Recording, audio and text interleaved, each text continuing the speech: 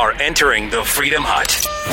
Jussie Smollett indicted on 16 felony counts for making up that whole hoax hate crime situation. Bring you up to speed on that, and also the Democrats vote on a ridiculous and completely superfluous resolution against all kinds of hate. I thought they just were opposed to anti-Semitism. Could we focus on that this week? Apparently not. And also Paul Manafort sentenced to about 4 years in federal prison. Libs say it's not enough because they're always out to destroy him. We got that and more coming up on the Buck Sexton Show. This is the Buck Sexton Show, where the mission is to decode what really matters with actionable intelligence. One small step. Make no mistake. America. Great. You're a great American again. The Buck Sexton Show begins Former CIA analyst. Former member of the NYPD. Buck Sexton. It is Buck Sexton. now.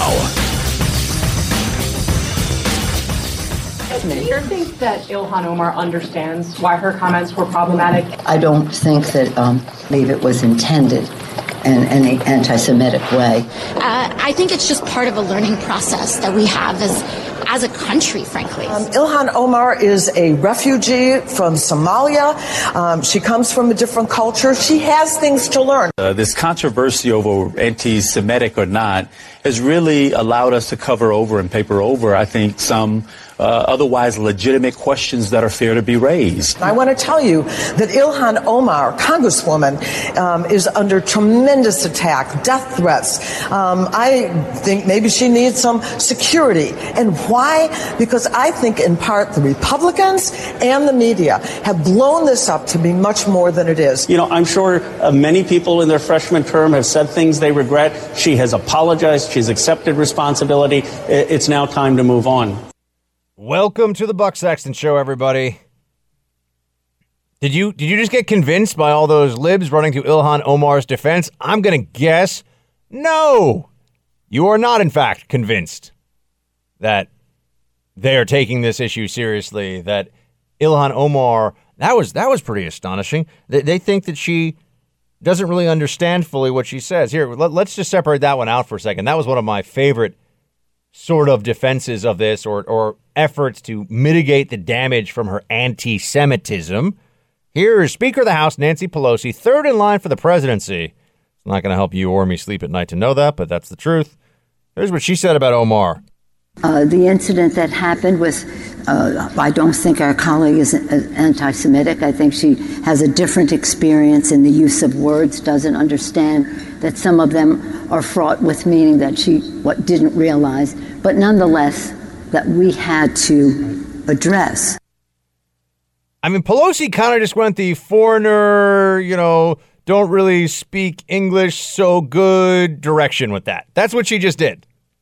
Can you imagine if a Republican or anybody who wasn't a Democrat running cover for Ilhan Omar was like, she's not so good with the word stuff. Speaks English just fine. I think she understands exactly what she was saying. She keeps repeating it. This wasn't like she didn't understand some subtle meaning of this. She knows enough to go after Barack Obama. It says the hope and change offered by Obama was a mirage. So she knows enough to bring the heat to Obama. I think she knew exactly what she was saying. But Democrats are desperate here. They're just looking to make it past this current news cycle and hope to figure something else to attack Trump for. But we've got something else to move to. Breaking news for you. That is why when you tune into the show, you get all the best breaking news nuggets, all the latest and greatest. Empire actor Jussie Smollett has been indicted on 16 felony counts by a Cook County grand jury. 16 counts of disorderly conduct for allegedly making false reports. He is going to have to take a plea deal, my friends, because I do not think he wants to see where this thing goes if he does not. And I think as part of that plea deal, he's going to have to do a recitation of the facts and the truth. And then we will finally be able to move past, because there are some dead enders still out there on the Jussie Smollett issue. Maybe, when he explains his truth, maybe we'll all know his truth. And remember what Jussie Smollett used to say about all this stuff? I'm pissed off. What is it that has you so angry? Is it the attackers? It's the attackers, but it's also the attacks. It's like, at first it was a thing of like, listen, if I tell the truth, then that's it, because it's the truth. Mm-hmm. Then it became a thing of like, oh, how can you doubt that? Like, how do you not believe that? It's the truth. And then it became a thing of like, oh, it's not necessarily that you don't believe that this is the truth. You don't even want to see the truth. Oh, no, we see the truth, Jussie. We see it just fine. So does the district attorney in Chicago, apparently, who is now throwing 16 felony counts your way. He's out on $100,000 bail, paid a $10,000 bond, had to give up his passport, all of that stuff. Look, I know that we've taken a few victory laps here because this show, and I publicly was one of the very vocal Jussie Smollett is lying people early on in this whole process. Remember, we were doing the Jussie updates. I said, I got another Jussie Smollett update for you. We were doing those, many of those, before it really became obvious to everybody that not only was this not true, that if you still believe Jussie Smollett, you were either being actively foolish or dishonest. There really wasn't a middle ground here. There's no reason for a person to believe that what Jussie Smollett was saying added up or made any sense whatsoever. And now we know, of course, it does not. And he should do some time. He should do some time. We're going to talk about Paul Manafort later on this hour. But Paul Manafort got almost 4 years in federal prison for stealing from the government. Now, see, because I have principles and I'm an honest person and don't just seek to score cheap political points on this show or in my life all the time, I think Jussie Smollett, he's facing 16 felony counts. He should probably do 6 months in jail. I think that's about right. Some of you might think that's way too lenient. You might say it should be more like 18 months or a year. But that's around the, if he takes a plea bargain and he does a full recitation of the facts here as they actually occurred, so his whole fraud, and lays out the fraud and what he did, and then I think you're looking at a year, give or take, would be fair. Would be fair. Manafort got almost 4 years, but Manafort stole, I think they said he hid $6 million or failed to pay $6 million in taxes to the federal government. Okay. They're going to say all kinds of things about how Manafort, and they have been saying it, Manafort got some sweetheart deal because he should have gone away for decades. Criminal justice is one area of government where we should all at least be on the same page that the government should not be locking people up unless there's a really good reason, unless they are really sure they are guilty, and the punishment should be commensurate to the crime. And what we really need to be on guard for is this person is my team, a Democrat, therefore they should get this punishment. That person is on their team, a Republican, therefore they should get something else. That's what has been happening with Hillary and Manafort and Papadopoulos and go down the list and Michael Flynn and Andrew McCabe. Are you on my team or their team? What side of the politics do you fall on here? That's how harshly you'll be punished. The justice system has lost a lot of credibility in the last 2 years already. We're going to talk more about where this is going with Manafort in a moment here, but just on Smollett. If Smollett does not serve time for the hoax that he perpetrated, the many false statements, the police resources devoted to this, if he does not have to spend some time in a prison cell, then we have to ask why anyone convicted under the statute about false reports to authorities would spend time in a prison cell. How much more egregious could it be? Does a law enforcement officer have to be injured or lose his or her life investigating the false crime? Is that now going to be the standard? Because short of that, what Smollett did drew precious and scarce resources from the Chicago Police Department that has lots of unsolved murders to deal with to chase around his little self-indulgent, babyish hoax. He has to do the time he did the crime. Let's see if, in fact, we do have equal justice under the law in this country. Manafort got 4 years. We'll talk more about that. Smollett should serve prison time. Been saying it for a long time. I'm going to keep saying it. Let's watch how the politics plays out on this one. Got a lot more. We'll be right back. I think Congressman Omar was unfairly singled out. I think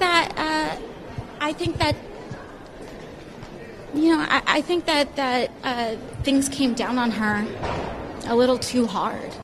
We needed to take on the anti-Semitism that was clearly expressed, a bigotry, a hatred that needed to be addressed, needed to be called out. And you have the speaker even saying that this wasn't about Congresswoman Omar. We didn't address it. We just generally said, basically we were against hate, except maybe not the kind of hate of a Democrat that hated Republicans and tried to kill a number of them, shot Steve Scalise. No, they didn't want to call out anti-Semitism directly. They wanted to blend it in so they wouldn't offend anybody. And then the end result was that offended people who are very concerned about another Holocaust coming about someday. A resolution about everything, friends, is a resolution about nothing. And that's what the Democrats wanted here. That's what they got.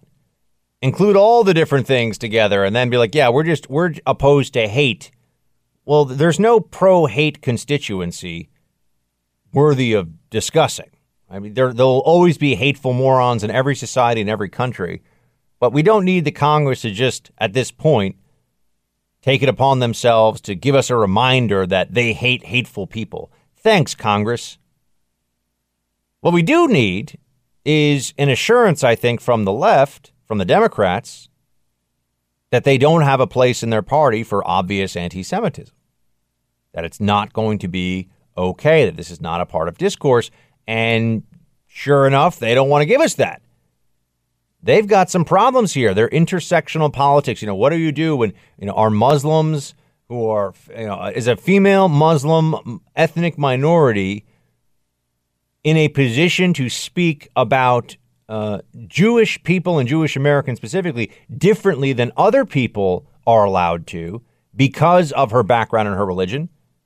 Is that now the new normal? Is that the new standard? Is that how this is supposed to work, to go? Democrats should be forced to answer this question, but they had a tough time answering questions. You heard their AOC. Yeah, I just felt I don't know. Omar, it just came down on her really hard. Okay, something like that. That sounds more or less like she was talking. That much we know. Cory Booker, though, he's a seasoned politician, right? He's going to know exactly how to handle this one, isn't he?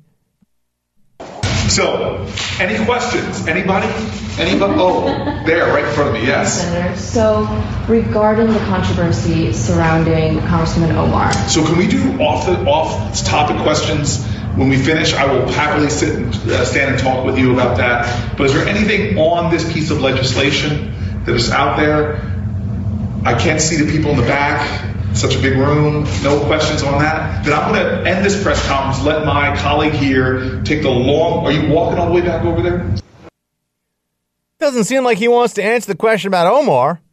Yeah, I'm going to let my colleagues something. Whoa, did somebody pull a fire alarm? He could have just gone for it. You could always, hey, You guys smell something burning? We got to get out of here. You could always just... I got a veggie burger calling my name. He does have a veggie burger calling his name. You know what, man? If it's all veggie, you can't even call it a burger. You can call it a veggie puck. You can call it a veggie cylindrical object. But I don't think you're allowed to call it a burger. Look, I'm not a total purist, man. I mean, you can, if you want to have a turkey burger, I'm okay with that. A salmon burger, I'll even make an allowance. Veggie burger is not a burger. It is a veggie patty at best. So Cory Booker did not want to answer questions about Ilhan Omar. That is not surprising at all. None of them, it seems, want to answer questions about this. Why? Because the hypocrisy is just slap you in the face obvious here. And the Democrat Party is now run by the wackiest left-wing elements.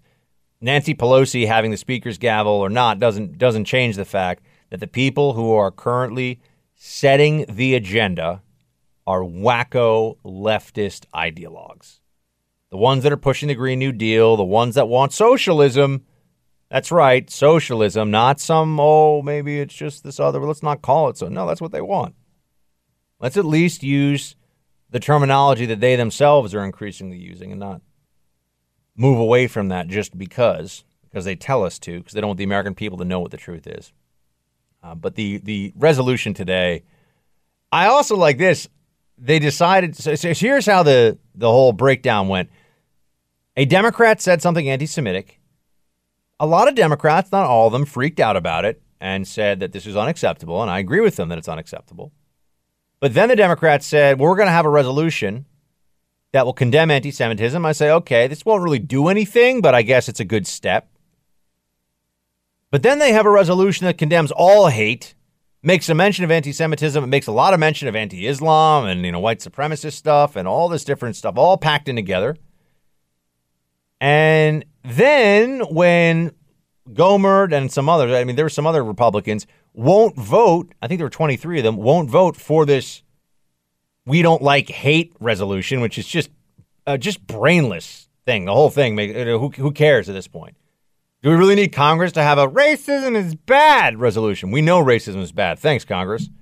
Ilhan Omar apparently doesn't know that anti-Semitism is bad, but we know that racism is bad. But then is so classic. Ocasio-Cortez today was pushing the narrative, the so obviously dishonest narrative that Republicans who would not vote for this won't stand up against anti-Semitism. It goes full circle. So you have a Democrats anti-Semitic. Democrats say they're going to call out anti-Semitism. They lose their nerve. They play political games. They call out all kinds of isms. And then when Republicans say this is a joke, they're playing political games, guess what? Republicans are the anti-Semites now. This is how the Democrats do it, dude. I got a question. This just hit me. Why didn't they do two resolutions?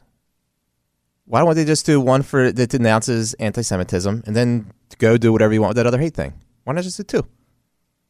They're too simplistic? It makes perfect sense to me. But honestly, the real question is, why do this at all at this point? And we've all seen what the Democrats really, right? I agree that you could go two, but you also could just say, at this point, who really cares?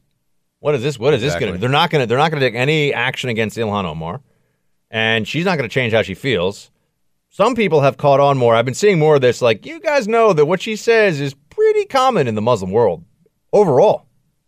Pretty commonplace. In fact, based on a lot of very reputable polling, it's the dominant view in the Muslim world is that Jews have undue control of the United States because of money, because of media. Because these conspiracies are all over the place in the Muslim world. So I wonder if we'll talk about that next week. We'll have to see.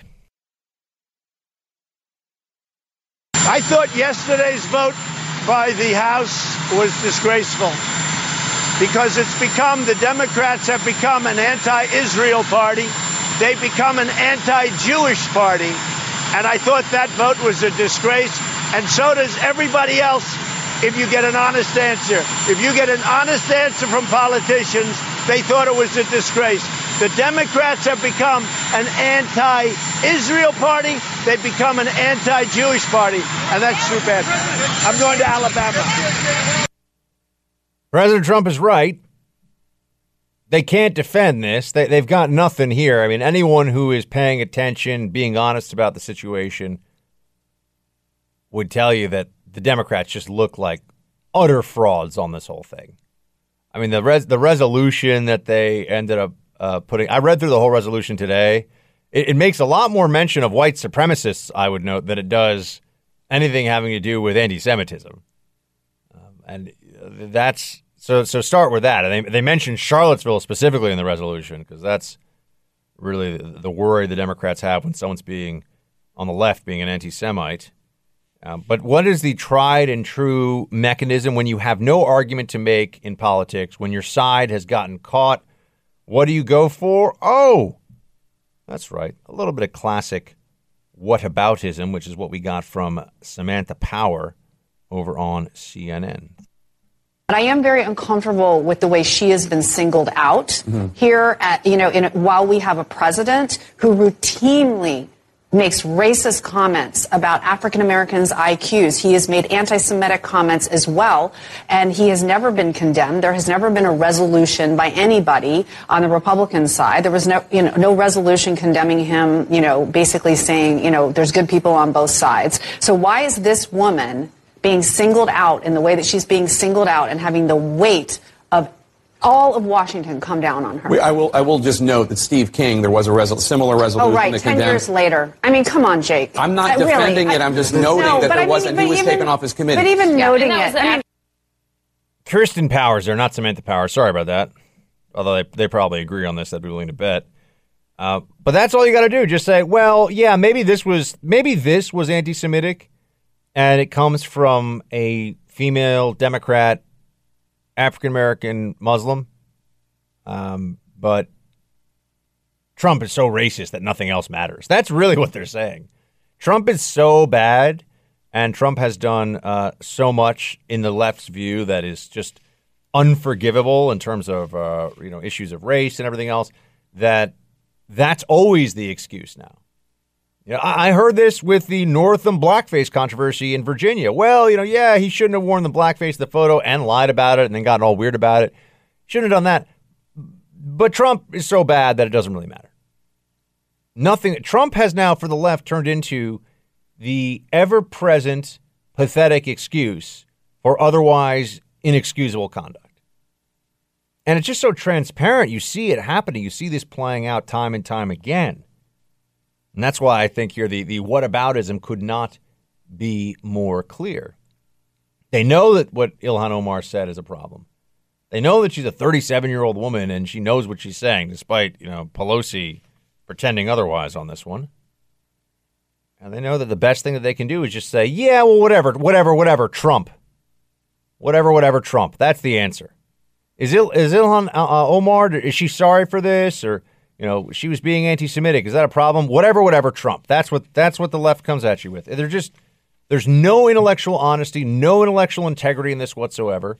They don't have standards that they enforce. They just have the weaponization of a frame of mind on how people speak about different things that is only used against the right, only used against Republicans. And the double standards is something we're all just supposed to choke on. I don't know. We got to talk about Manafort, though, in the sentencing. Almost 4 years. The left is saying not enough because they're lunatics. That's coming up. How in the world could this judge go so far below guidelines? And Paul Manafort got the special, clubby, Washington elite friendly treatment. Look, the sentencing gap reflects what I call the value gap. And the value gap, Craig, is the belief that white people matter more than others, particularly white people with money. This was a really shocking, astonishing downward departure from the sentencing guidelines. Just an absolutely shocking sentence. Shocking. I find this jaw-dropping. To be a rich white man in America, you get a whole different kind of justice. I mean, how can you be a person of color right now and not just be embarrassed for the criminal justice system? If his name was Kwame or Pedro, he would be going up the river. Actually, it could be argued that it damaged American democracy. We saw from the very beginning that Judge Ellis did not really seem to have a grasp on Paul Manafort's life of crime. From the very beginning, this judge seemed to have had a hard-on for just the Mueller probe overall. From the beginning, he was hostile to this case, and he actually sounded like somebody at a Trump rally from the bench. It's hard to fit that much stupid into 1 minute, but MSNBC there did it. Everything you heard there is wrong and idiotic. Every last bit of it. All of it is pathetic. All of it is why people increasingly need to just not listen to these so-called analysts that go on TV. They have no understanding of how the federal criminal justice system actually works. To compare Manafort to – they didn't really compare. They just said, well, because he's rich and white, I mean, people of color must look at this and say, well, that's so unfair. Okay, which people of color and for what crime? Because nobody who is a first-time tax offender, which is what Manafort is, you heard someone there say his life of crime, his life of actually not crime, but not paying his taxes adequately for the last 10 years or so. They made it sound like he got off with nothing. He's getting an additional sentencing next week, which we'll get to in a moment. They gave this guy 4 years. Look, I think the judge was right. I think Judge Ellis, this is what was, and you actually last night I said on radio before they had the sentencing, producer Mike will back me up on this one. I said the 3 to 5 years is what this guy should get. That's what justice would be. This is what he should get. They take into account things like he's 70 years old. He doesn't have that much time left, on this earth. A 20-year sentence would be effectively a life sentence. They take into account, has he ever committed a crime before? The answer is no. He has no criminal record before this.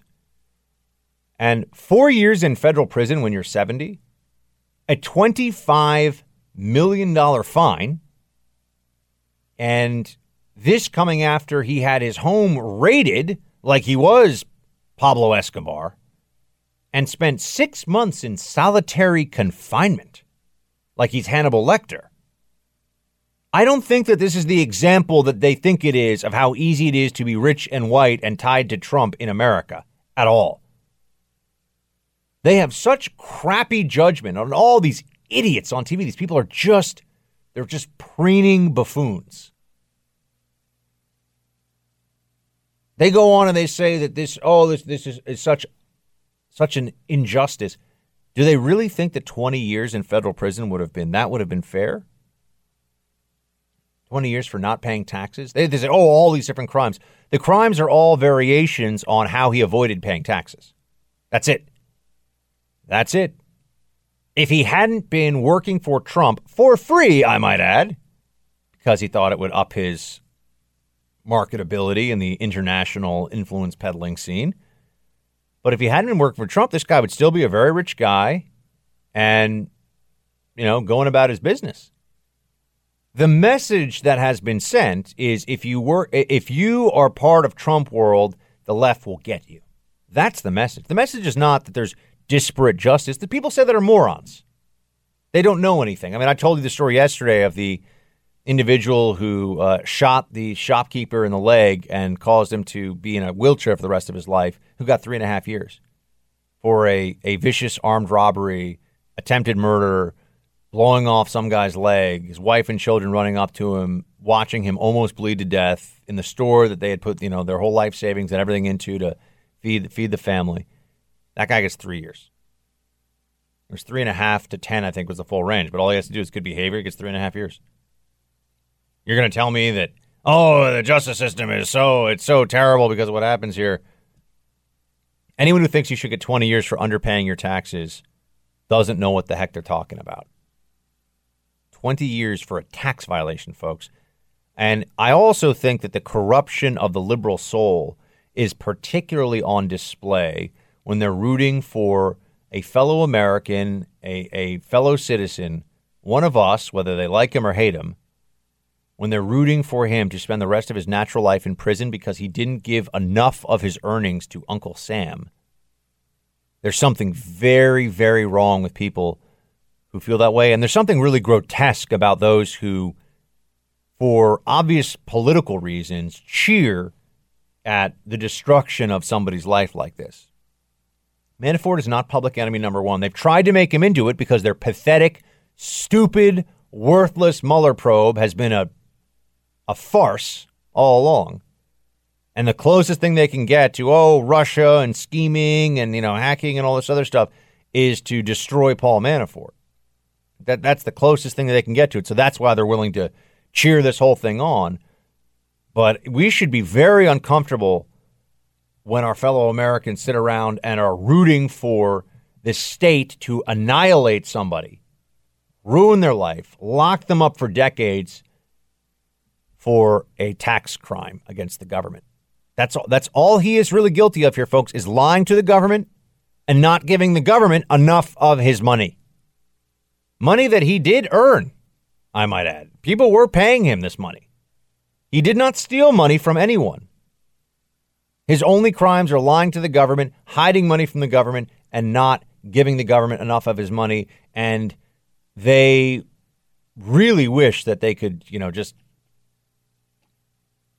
put him in a torture chamber for the next 20 years, which is basically what solitary confinement is anyway, which they've had him in for 6 months. This guy had to be wheeled in a wheelchair. Now, this is the problem with libs. They have no, their ideology has no room for mercy, has no room for grace and compassion and decency. It's all just power, power, power, me, me, me. Anyone who stands in my way must be destroyed. And these networks that are just full of idiots these days, like CNN and MSNBC, just an overabundance of morons. They go on TV and they give more credibility to this narrative among the left that Manafort got off easy here. Let's see what happens next week. This Judge Ellis, who I'm sure you've probably heard from some of the news coverage on this, Ellis was appointed by Reagan, which automatically in the eyes of a lot of people means that he's considered, so politicized, right? He's a right-wing judge. Guess who appointed the judge in D.C. that Manafort's going to have to see next week for a sentencing hearing? Barack Obama. And now why is it that I can sit here and tell you that there's an overwhelming likelihood that whatever that judge can do and the way to do it would be to have him run the sentence back to back, right? So it would be he serves his 4 years on the charges in the trial that Ellis presided over, and then he'll serve on a conspiracy charge, which is the vague conspiracy is usually what the government gets you on when you're not a sympathetic figure and they can't get you on anything else. Because conspiracy covers a lot of ground. It's basically you agree to do something illegal with somebody else, says the government. You don't have to actually do anything. Often requires an affirmative step, but you don't have to go through with the conspiracy. So why is it that I know that the Obama-appointed judge next week is going to give a very, very harsh, under the circumstances, judgment? I should say I know. Why is it that I am able to foresee the likelihood of that? Because this is all about the politics. Manafort is Trump. Trump needs to be destroyed. And so if you can take down somebody like Manafort near him, then that's what the left will do. And I would just note that through all this process, they haven't talked much about Russia collusion, even though we hear that Manafort was doing all this work for Ukrainian oligarchs with ties to Russia and all this Russia stuff. Well, where's the collusion? Neither Manafort nor Cohen, not only do they not have collusion to offer up, they have explicitly said, under threat of additional prison time, that there was no collusion. But the media still thinks there was. So his lawyer of 10 years that was with him during the campaign and his campaign manager have said, and they have no reason to lie, there's no collusion. Mueller hasn't been able to find them engaging in any collusion despite seizing their records and all the pressure he has been able to use from the prosecutor's office.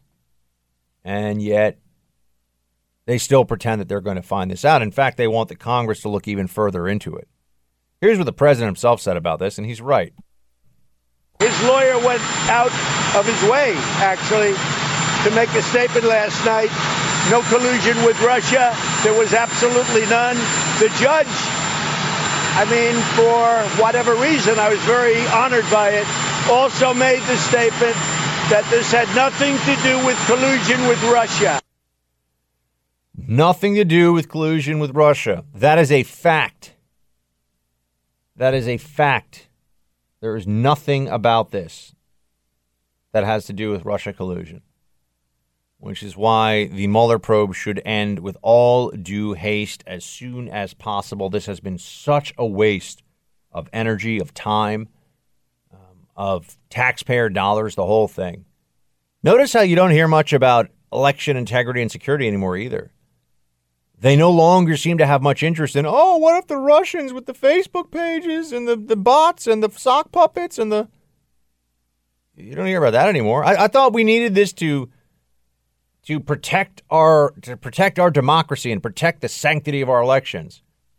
No, this was just all about the sanctimony of hating Trump and those who want to pretend that they have some righteous mission in overturning the will of the American people as expressed in the all due and proper 2016 election that Hillary lost, and they still just can't accept it. They won't accept it. They refuse.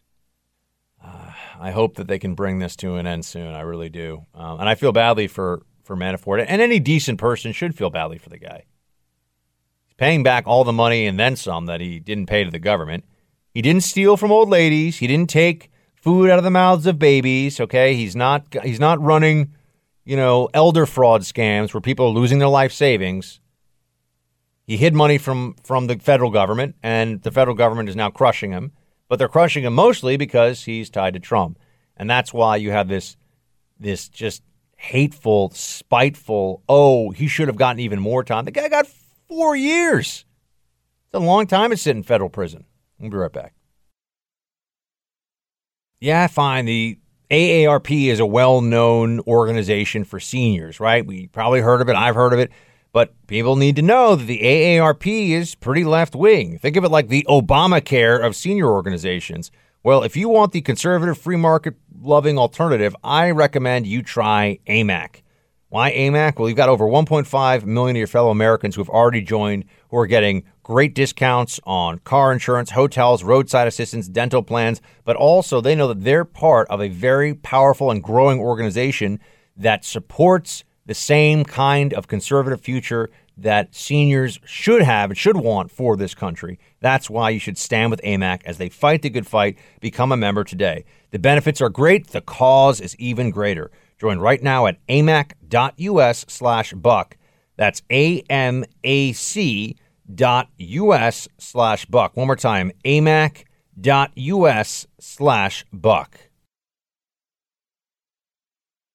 And they put all their eggs in the Michael Cohen basket, and it blew up in their face last week because he came in here and lied again. Now he's what? Mr. Nadler sent 81 letters to 60-some different individuals. And by the way, I think what's important about that is, remember the two people Mr. Nadler didn't send a letter to. Chris Steele and Glenn Simpson. Glenn Simpson, the guy that Clinton's paid to put together the dossier, and Christopher Steele, the guy who wrote the dossier, which was the basis for this whole false investigation that the Democrats have launched. I spoke to Rudy Giuliani today for a bit about what's going on with all these investigations, all these maneuvers, all that stuff. And sure enough, he thinks that Michael Cohen should be prosecuted for additional violations of statutes involving perjury, lying to Congress, lying under oath. He thinks that there should be more charges added into the mix. In fact, he said, and he said this on the show, if there's not charges brought against Michael Cohen, then you have to drop the charges against Flynn, who, as we know, is also hit with a perjury charge for what the FBI initially thought was not a lie and might have been just something misremembered. But they wanted to get him, as we know. They wanted to get General Flynn because he was tied to Trump and on national security, gave him some additional credibility, and was someone that the upper ranks of the Obama-era national security apparatus had a problem with. So they wanted to take him out, and they did, unfortunately. It was unjust, but they did. But Cohen, what you see now is how much this is all being stage managed and the stage craft that's involved for the Democrat narrative about Russia collusion. And just forget Russia collusion. Just get Trump. Just get Trump. It was madness. And I asked Giuliani this today. It was madness for Cohen to sit in front of Congress for those hours and subject himself to what's happened now, it seems, which is to lie again under oath. For what? He was already going to prison. He could very well have pleaded the fifth, or taken the fifth. Take the fifth, whatever. He could have invoked his Fifth Amendment right to avoid self-incrimination, not answered any of Congress's questions. Instead, what we find out is that Adam Schiff spent 10 hours. I think they said 10 hours. That's a really long time talking to Cohen in advance of his testimony. This was just a Democrat hit. That's all it was. They weren't looking for any answers. They weren't looking to uncover any new information. They were merely trying to figure out how can we create another news cycle of Trump and Stormy Daniels and the porn star, find some way to pretend that this is oversight, which is the most abused word now among Democrats. Oversight is something that you would think would involve an essential American interest. Instead, what you have here is the Congress asserting its right to stick its thumb in the president's eye and try to embarrass him and try to embarrass his supporters whenever they get a chance, just to score political points, to score cheap shots. That's where they excel. But Cohen is not a very smart guy. What he did was very dumb. I know why he did it. I think it's because he wants to live his life as somebody going forward when he gets out of prison in 3 or 4 years, whenever it is. He wants the much bigger territory of the left to be a place of some. Remember, the left, when it comes to jobs, when it comes to positions and media treatment, that's where all the sweet stuff is.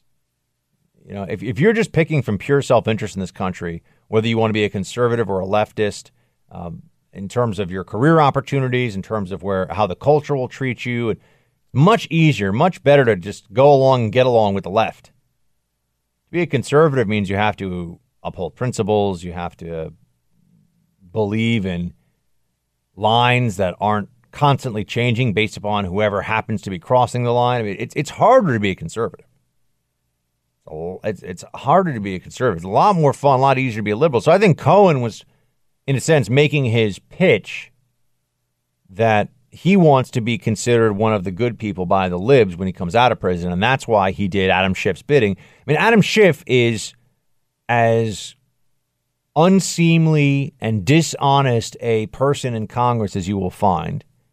He has been at the absolute forefront of stoking of this insanity about Russia, collusion, and all this stuff all along. And now he's just going to move on to investigating Trump in every way that he can, however he can. And so is Nadler. Before I get to the Nadler side of this, though, I just want to note that the issue of a pardon came up with Trump, and a pardon for Cohen. Some people still think that that's going to happen. I have to tell you, I find that highly unlikely. But here's what the president said about it. Michael Cohen lied about the pardon. That was a stone-cold lie. And he's lied about a lot of things, but when he lied about the pardon, that was really a lie. And he knew all about pardons. His lawyers said that they went to my lawyers and asked for pardons. And I could go a step above that, but I won't go do it now. Bad lawyer. I had a bad lawyer. Go ahead. That happened. A bad lawyer. No question about that. I also asked Rudy today, I said, why has President Trump not been better equipped, more able to sniff out some of they're just losers. I mean, they're bad apples. And Giuliani said that, he's made mistakes too about people. And I guess that's as good of an answer. He's not Trump. That's as good an answer as you can imagine. But to have been around this guy Cohen for 10 years, Giuliani said that he thinks that he felt badly, that Trump felt a kind of personal loyalty to Cohen because, he liked the idea of lifting this guy up, who's obviously not from a fancy law school, not some big shot corporate lawyer, and elevating him in part of the process. And so there was a sense of personal loyalty that Trump felt to Cohen. I think that's a credible response. I think that I could be convinced of that, but I still can't imagine having somebody as incompetent and unethical as Cohen close to me in the inner circle of the White House.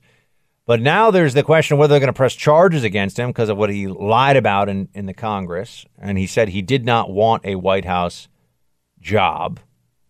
He did not want a White House job. And there are plenty of people that have come out to say he did. And one of those people was Michael Cohen, who said on CNN that he was hoping to get a job in the White House. And so there's tape of it now.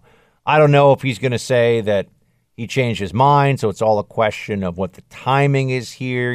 I'm not clear on how Cohen is going to defend himself if that comes up. I don't know what his defense could possibly be. He's on tape saying he wants a White House job, and then he's saying, oh, no, I don't want a White House job. But he's created a lot of trouble for himself, and what a swing. Oh, Nadler. I was going to just say about Nadler, they've got more investigations pending than they're going to know what to do with. They're going to just drag this stuff out as much as they can. And I think that Congress, in a sense here, is really borrowing from what the Democrat media's plan. The Democrats in Congress are borrowing from what the Democrat media plan was around the dossier. In a weird way, BuzzFeed has actually been helpful to the cause of the Trump administration by publishing that dossier, because it is quite clear that what the CNNs of the world planned to do was use that dossier as a go-to source, a little piggy bank of fake but very attention-grabbing anti-Trump oppo. And they want to just keep it and have it, and the media would have known about it, and they'd run stories from it, and then they'd always claim, oh, there's additional sources if anyone brought up, is this from the dossier that people have been talking about? But because they published that, all of a sudden people were able to see for themselves how ridiculous this Hillary Clinton-funded opposition document was. That death by 1,000 cuts strategy, the drip, drip, drip effect of anti-Trump stories that they had or that they plan to have from the dossier, that is what they are going to do now with these investigations. You're not going to see bombshells because there are no bombshells. You're not going to see Russian collusion because there is no Russian collusion. But you are just going to see a repetition of talking points that are damaging to Trump, or at least paint him or members of his administration in a negative light. And I think they're just hoping to overwhelm people's cognitive systems with just, well, I've heard so much about Trump that's bad. I've heard them say so many things about how Trump is terrible that some of it may be true. They're hoping that for 2020 this will help them. I do still believe that very likely this will backfire on them in 2020, although they'll never admit that. If they lose, it's going to be because of, Chinese collusion next time. It's going to be something else. They'll have some other excuse. But they're getting very close to what is truly overreach. I mean, I think they're already past it, but will enough Americans see that for what it is? That's the open question, and keep an eye on it. I was just talking to our head of HR at the Hill about how we've got some really important, really key positions open.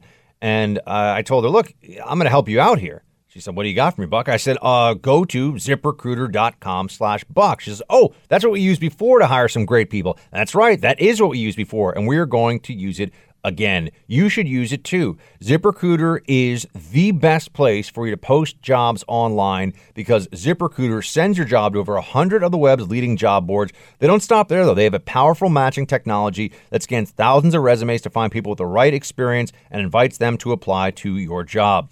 And right now, listeners can try ZipRecruiter for free at this exclusive web address, ZipRecruiter.com/Buck.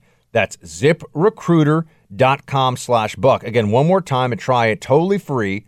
ZipRecruiter.com/Buck for whatever job, whatever industry. This is the smartest way to hire.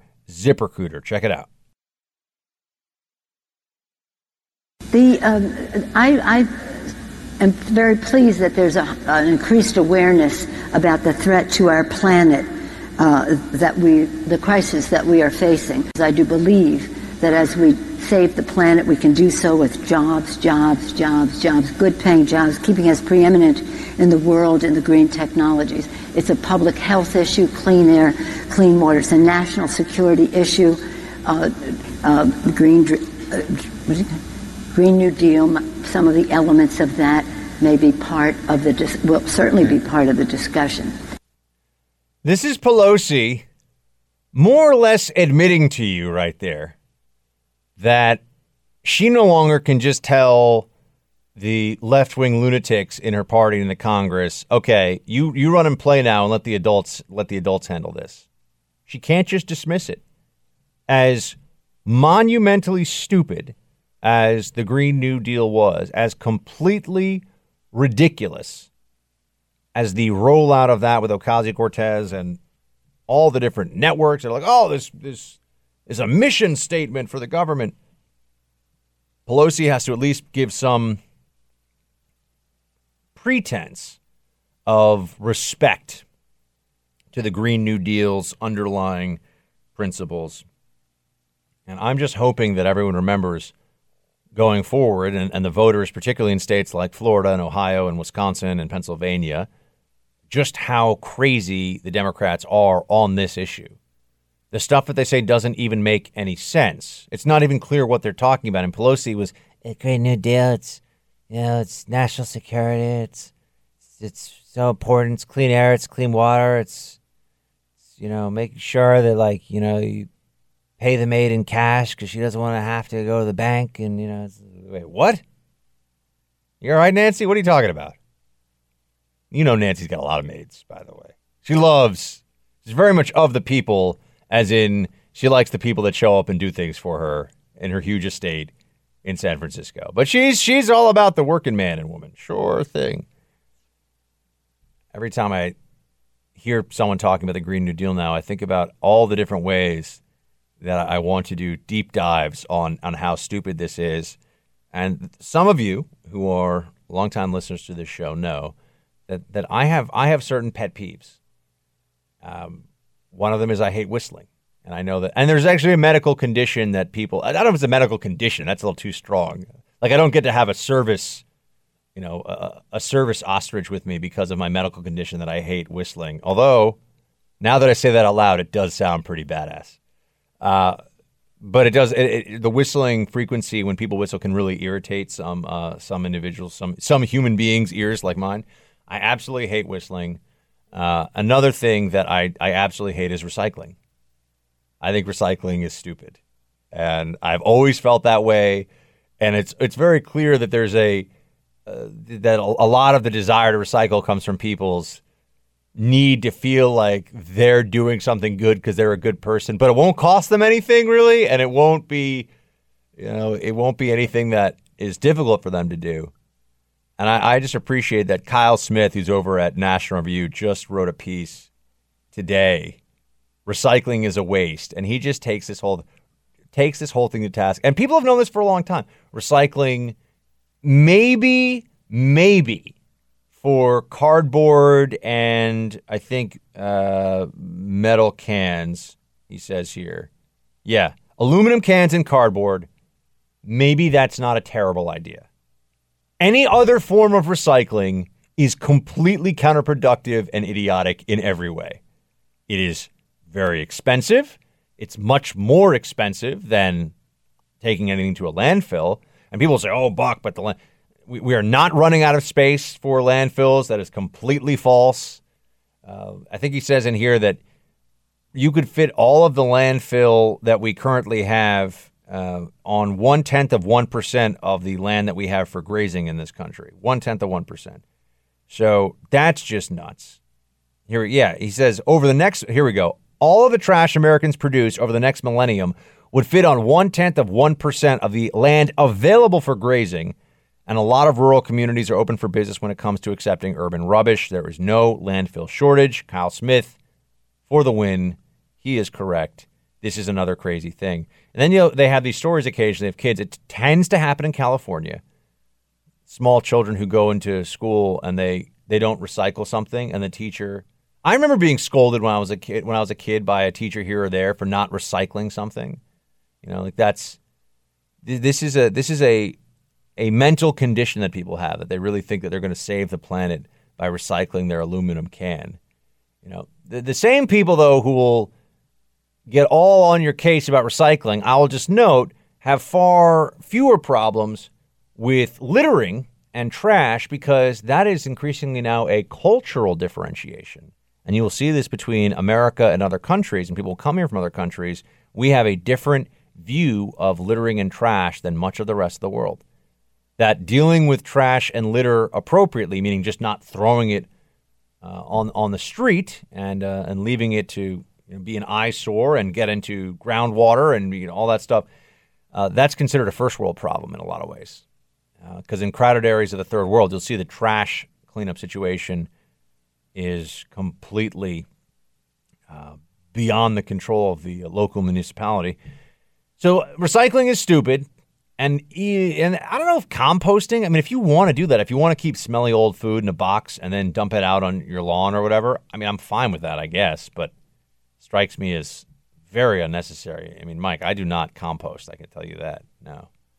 But the other part of this, with what the Green New Deal zealots running around talking about all this stuff, you have to remember that if you add in the energy that is required to recycle things and you factor that into this process, I mean the actual recycling process to recycle things and the carbon footprint of that process, you would be better off just taking it to the landfill.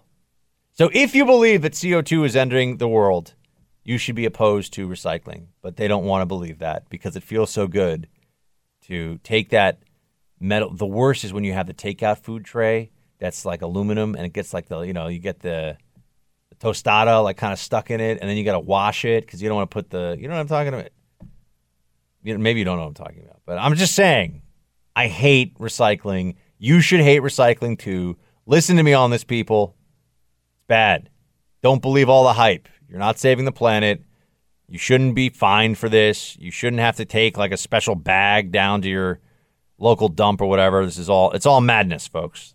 The left has gone mad. We'll be right back.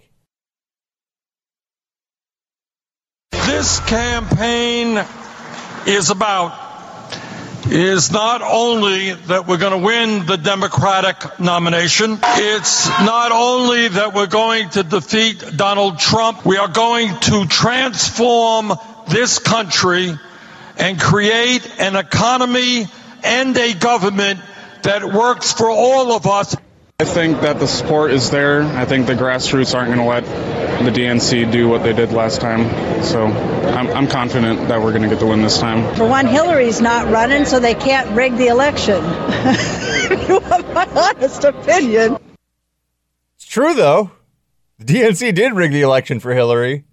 Remember, I was over at Hillary headquarters, also known as CNN, for the election year, and it was very clear. One of the most fun things over there was, I don't know what they were thinking, but once or twice, and they never let it happen. I think it only happened once. They let me sit in because I needed a Republican to pretend that they were actually having something other than a liberal love fest for Hillary. And they brought me on after Hillary and Bernie had a debate. And it was funny because we all would sit there in the breaks. We're like, at least Bernie's authentic, right? I mean, yes, he's like, I'm going to give everybody ice cream that doesn't make you fat. There's no sugar. It tastes amazing. You don't pay for it. Eat as much as you want. And that's compelling. It's also a fairy tale, but food is going to keep coming up during the show because I really haven't eaten today. I'm just very hungry. But, Bernie's pitch, if you could believe that, you'd be, he's a rocky road guy, I can tell. I feel like you can pick. Today we got asked, we went on the table at the Hill about favorite Girl Scout cookie. Producer Mike, favorite Girl Scout cookie. What is the correct answer? Not your opinion. What's the correct answer? There's only one correct answer. I like the Samoa. That is the correct answer. I was going to give you a whole, I was going to code red him, John, but I can't because and now you know the answer, and I've already said what I think. I could put them away, not by the sleeve, by the box. Yeah, some people are like, Thin Mints. I'm like, Thin Mints are a good second choice when you run out of Samoas. Yeah, what's a good second choice to Samoas? Samoas. There we go. Like a boss, Quinn. Like a boss. So Bernie's running around, though, and he's saying that they're going to do more. They're going to beat Trump and all this stuff. And, what's funny to me is I'm hearing, and I think Howard Schultz said this publicly this week, but I've heard from other sources for a while now that Bernie is, for libs, he is the red line. Whereas if Bernie wins, there'll be a third party candidate like Howard Schultz will get in because he thinks there are some Democrats who do believe that if the actual nominee for the Democratic Party is a socialist, they can never come back from that, right? Because right now the game is always, it's just Bernie. The Democrats are still the Democrats. I've come up against this. I spoke to a Hillary strategist earlier in the week, and that was what he said. It's just Bernie and maybe Elizabeth Warren a little bit. Ocasio-Cortez is not running for president. So it's not really a socialist party yet, even though the policies are all basically socialist at this point. Democratic socialist, which is just a modifier meant to make people feel better about the fact that they're socialists. But if Bernie wins, then the talking point becomes, and it's not just talking point, it's reality. Sometimes talking points are true, that the last Democrat nominee was a socialist. And some Democrats view this as a long-term threat to the party because they think the country, even if they want socialist policies, is not yet ready to accept psychologically the embrace of open socialism in that way. And so there's some Democrats who, Schultz being, a guy who can read a balance sheet and didn't honeymoon in the Soviet Union like a total weirdo. Such a weird move, by the way. Think about that, dude. No, honey, not Paris, not Florence, not the Caribbean, not Hawaii, the Soviet Union. I think Miss Molly would take a pass, Mike. I think she'd say you can go eat your borscht alone, and there wouldn't be very much of it because the Soviet Union obviously was not a land of abundance. Anyway, I was telling you about CNN with the.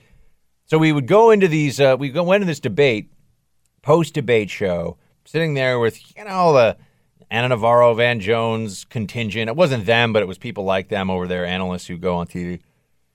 But most of the 7 or 8 people we had at this mega panel, CNN brings out. It's like if they had every Democrat candidate right now on stage at the same time. That's all of their panels these days.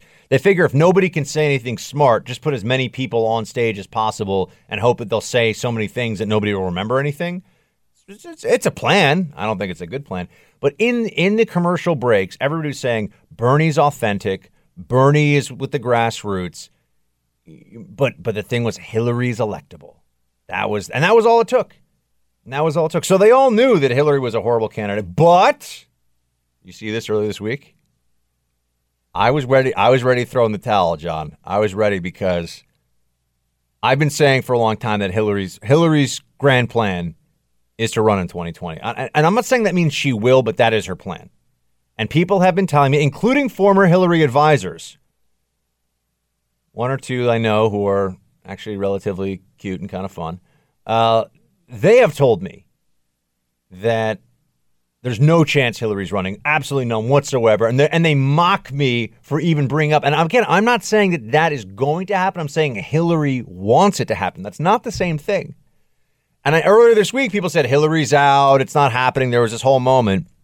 And I was like, no, what am I going to do? Because now I can't do the Hillary, which sounds nothing like her. But side note, do you know that I won the Daily Caller's Donald Trump impersonation contest on the spot? Did you? At CPAC. Yes. Awesome. They did like a little straw poll or something. This is what they told me. I don't know. But they brought all the different conservatives that they could that walked past the Daily Caller booth at CPAC, and you had to do a Donald Trump impression, which I never do on the show because I don't think it's radio ready. But I was like, it's the Daily Caller. I love these guys. I'll give it a shot. Yeah. Number 1 Donald Trump impression right here on the spot, dude. That's awesome. It's what radio skills does for you. You know, you should do Trump. I can't just sit here and put more hairspray in and look more serious at the camera. You got to bring the content. Yeah, you should have Trump debate Beto, and I'll do it in the same. Oh my gosh! He just wouldn't even know what hit him. But I don't believe in hitting because that's such male aggression. But there's that. He's running, by the way. Beto's running. Oh, wait, my Hillary theory. I was telling you my Hillary theory. So I was willing to back off this and say, all right, Buck, maybe on this one your analysis was, and then sure enough, she gave an interview, I think on Wednesday, where they said to her, would you agree that there's no chance you're running or something like this? And she's like, well, I wouldn't say there's no chance. It was like, wait, what? Dude, absolutely. Dude, she is definitely waiting. Dude, she's how waiting. It shakes out. I want to ask you one other. Talking about people waiting on the sidelines. You ever seen the seagulls that steal the French fries from you? You know when you go to one of those places with the seaside and the seagulls wait there? It's not going to try to take them out of your hand, although I guess maybe some of them. But it's waiting for you. The second you get up, that seagull's going to come out and take your French fries. That seagull is Hillary Clinton. Absolutely. It's just waiting for you to step up and walk away from that table, the Democrats that are running. What were you going to say, though? I was going to ask you, I have one other person who I think is waiting on the sidelines, waiting to see how it all shakes out, much like Hillary's doing. What do you think about Michelle Obama? I'm going to get booed by the audience for saying this right now. Yeah. If Michelle Obama ran, I think she would be very tough for Trump to beat. Yeah. Because the media, the whole successful narrative and apparatus of the media before from Obama would be transferred to Michelle Obama, plus the whole I'm with her, Me Too, feminism, glass ceiling, all that stuff. Very tough. Very tough for her to. But, I have heard from people that know her that she's happy just being a bajillionaire who gets to do whatever the heck she wants. And, really, they say she really just doesn't want to do it. But I would say, Mike, she would be the most, from a purely fighting it out with Trump perspective, because she wouldn't have to be, what idea? She could just she could steal some of Bernie's ideas and then just be Michelle Obama. And the media would, oh, my God, they love her more than Obama. Which I didn't even know that's possible. Yeah. She would get in super late. She wouldn't have to go through all this trash talking that's happening now. She'd wait till all these people beat each other up, and she'd creep in the last second. And the way that Hillary, and this could work for Michelle Obama too. Although I do believe, because I've heard from people that are in the Obama world and that are pretty high up and close to the Obamas, that she just doesn't have the stomach for it. She just doesn't want to do it, which I can understand because it is nasty. Hillary, obviously, though, is this is the only stomach she has anything for. I mean, this is all she exists now at this point to do. And the way it happens is you go into, and I'm not saying it's going to, I'm saying it could. You go into a brokered convention where there's really no front runner, and then the Hillary apparatus, right, the apparatchiks of Hillary Clinton land, make sure that the whole thing is just a mess. And so her people who still think they should have been the White House, this and that and everything else in this administration, they still feel like they got cheated. They show up at the Democrat convention and they do all that, and then Hillary just swoops in and is like, "This is the only way to set the world right. If we want to set the clock back and erase Trump, I'm the only option. I'm the consensus candidate." It is just so crazy, Mike, that I don't think it's that crazy at all. I don't think it's. Oh, people are going to tell me, "No, Buck, that's crazy. Cory Booker's going to run against Trump." Cory Booker, if Trump runs against Cory Booker is going to cry during a debate. He will actually start crying, I think. And not in a theatrical way, but in a you're a mean way. Absolutely. Yeah. Trump's will just go over. I told you this before. He's going to go over, put a cheeseburger on his podium and walk away. Dude, the vegan jokes alone will finish. He's going to be throwing out cheeseburgers like Frisbees to the crowd. Trump will show up the first debate if Cory Booker's the nominee, and he will just hand him some tofurkey and just say, "Enjoy." And that, it'll be like Little Marco. He called Marco Rubio Little Marco, and that was the end of that. So those are my theories about where the Democrats are. I tend to be right, but I'm not always right. But I'm mostly right. We'll see how it shakes out. We'll be right back. Border's going to keep getting worse. I'm not going to spend an hour every night on the border. Obviously, we have other things to cover here, but the situation is absolutely going to continue to deteriorate. There's no reason to believe it's going to get better anytime soon. In fact, I think you'll see this year will be worse for inadmissible entry into the United States and just illegal entry into the United States than any year of the Obama administration. And my friends, I'm sorry, there is no way to explain that away. There's nothing. I don't care. We can sit around and try to point fingers or whatever. The fact of the matter is this is happening on Trump's watch. He needs to get control of the Republicans, and he needs a unified front on this because this is out of control. I saw this today, and I thought there's no way that this is really – there's no way this could be true. This is happening now more and more on the immigration issue. You find out what's going on at the border, and you see what's happening. You dig into the facts, and you think there must be some exaggeration here. Here's a perfect example of that. From the Center for Immigration Studies, Todd Bensman tweeted out, U.S. asylum officer told me that now elective LASIK surgery is offered to all female migrants in family detention. Children are given braces, all at no cost. Then they're catch and released into the interior. Migrants, according to asylum officers, are calling home with news of these incredible benefits, and the rush goes on. They're giving people LASIK surgery, which costs about $10,000 in the actual healthcare market, as I understand it now. I mean, does that sound? I think that's about. I haven't had it, but I think that's about right. It's expensive. You get elective LASIK surgery done, and braces. I know are. That was always a big thing when I was growing up. Or, oh my gosh, braces are so expensive. They're probably less expensive now, but they're still. And remember, these are elective braces are an elective cosmetic procedure generally. I know it can be for health reasons, but Usually it's a cosmetic procedure. And look, I mean, do I want little kids to have braces? Yeah, I wish we could give the whole world's little kids braces. But we do have limited resources here. There is a cause and effect to all this. This is not just, well, we've got this endless, and we're $22 trillion in debt. I just can't emphasize this enough. And one of the areas that we're constantly lied to about illegal immigration and what's happening at our southern border is they say that this is helping us financially and economically, and that is just not true. It is not true. If bringing in non-English speaking, generally less than ninth grade educated Honduran and El Salvadoran and Guatemalan migrants, if that made your country wealthy, then we should just make El Salvador the 51st state. Right?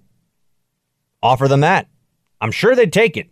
We provide law enforcement, all the federal benefits that come in with it. They'd probably sign on for that deal. Really much more certain even that Honduras would sign on for that deal. But we recognize at some level this cannot be true. And America is, in fact, so wealthy because of the American people, because of our culture, our rule of law. It is us that makes this place so wealthy. Yeah, we have a lot of natural resources. So does Russia. Our economy is 10 times the size of Russia, something like that. I think they have between $1 trillion and $2 trillion economy. And ours is, 10x the Russian economy, and it's because of the American people. So I just thought that was a stunning. I'm hoping we're going to get down to El Paso, guys. I'll get you as much of this as I can. You know what, Mike? We should have Todd. Can we have Todd Bensman on? Because he's obviously doing a lot of research on this from Center for Immigration Studies. I think that people need to know what's really happening here. And now it is just a free-for-all. I mean, this is like Obamacare for the whole world at the southern border, and everyone knows, and it's a big scam, and it needs to stop. And the other thing that was in the I can't believe the Democrats are actually doing this, but they are category is in this, and we'll talk more about this in the next hour. I've just been trying to catch up on this one. But the Democrats in the House, based on this latest procedural, or this latest vote, that's not a procedural vote, this latest legislative vote, H.R. 1, the For the People Act, which they say expands voter registration. They also say that they are favorable to illegal immigrants voting in local elections. They want to defend in this act people allowing illegal aliens. This is the Democrats now as part of this the For the People Act, rather. They want you to vote for your school board, et cetera, even if you're an illegal. This is, if you don't think this is this is where I was going to say first step toward Democrats pushing for anybody in the country being able to vote regardless of immigration status, I'm sorry, you're missing what's happening here.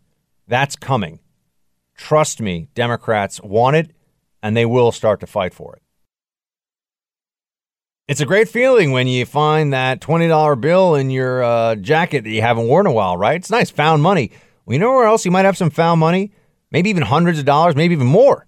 Sitting in the papers in your filing cabinet desk or, in your attic, who knows where. But it's from that old 401k that you started but didn't really do anything with. Well, guess what?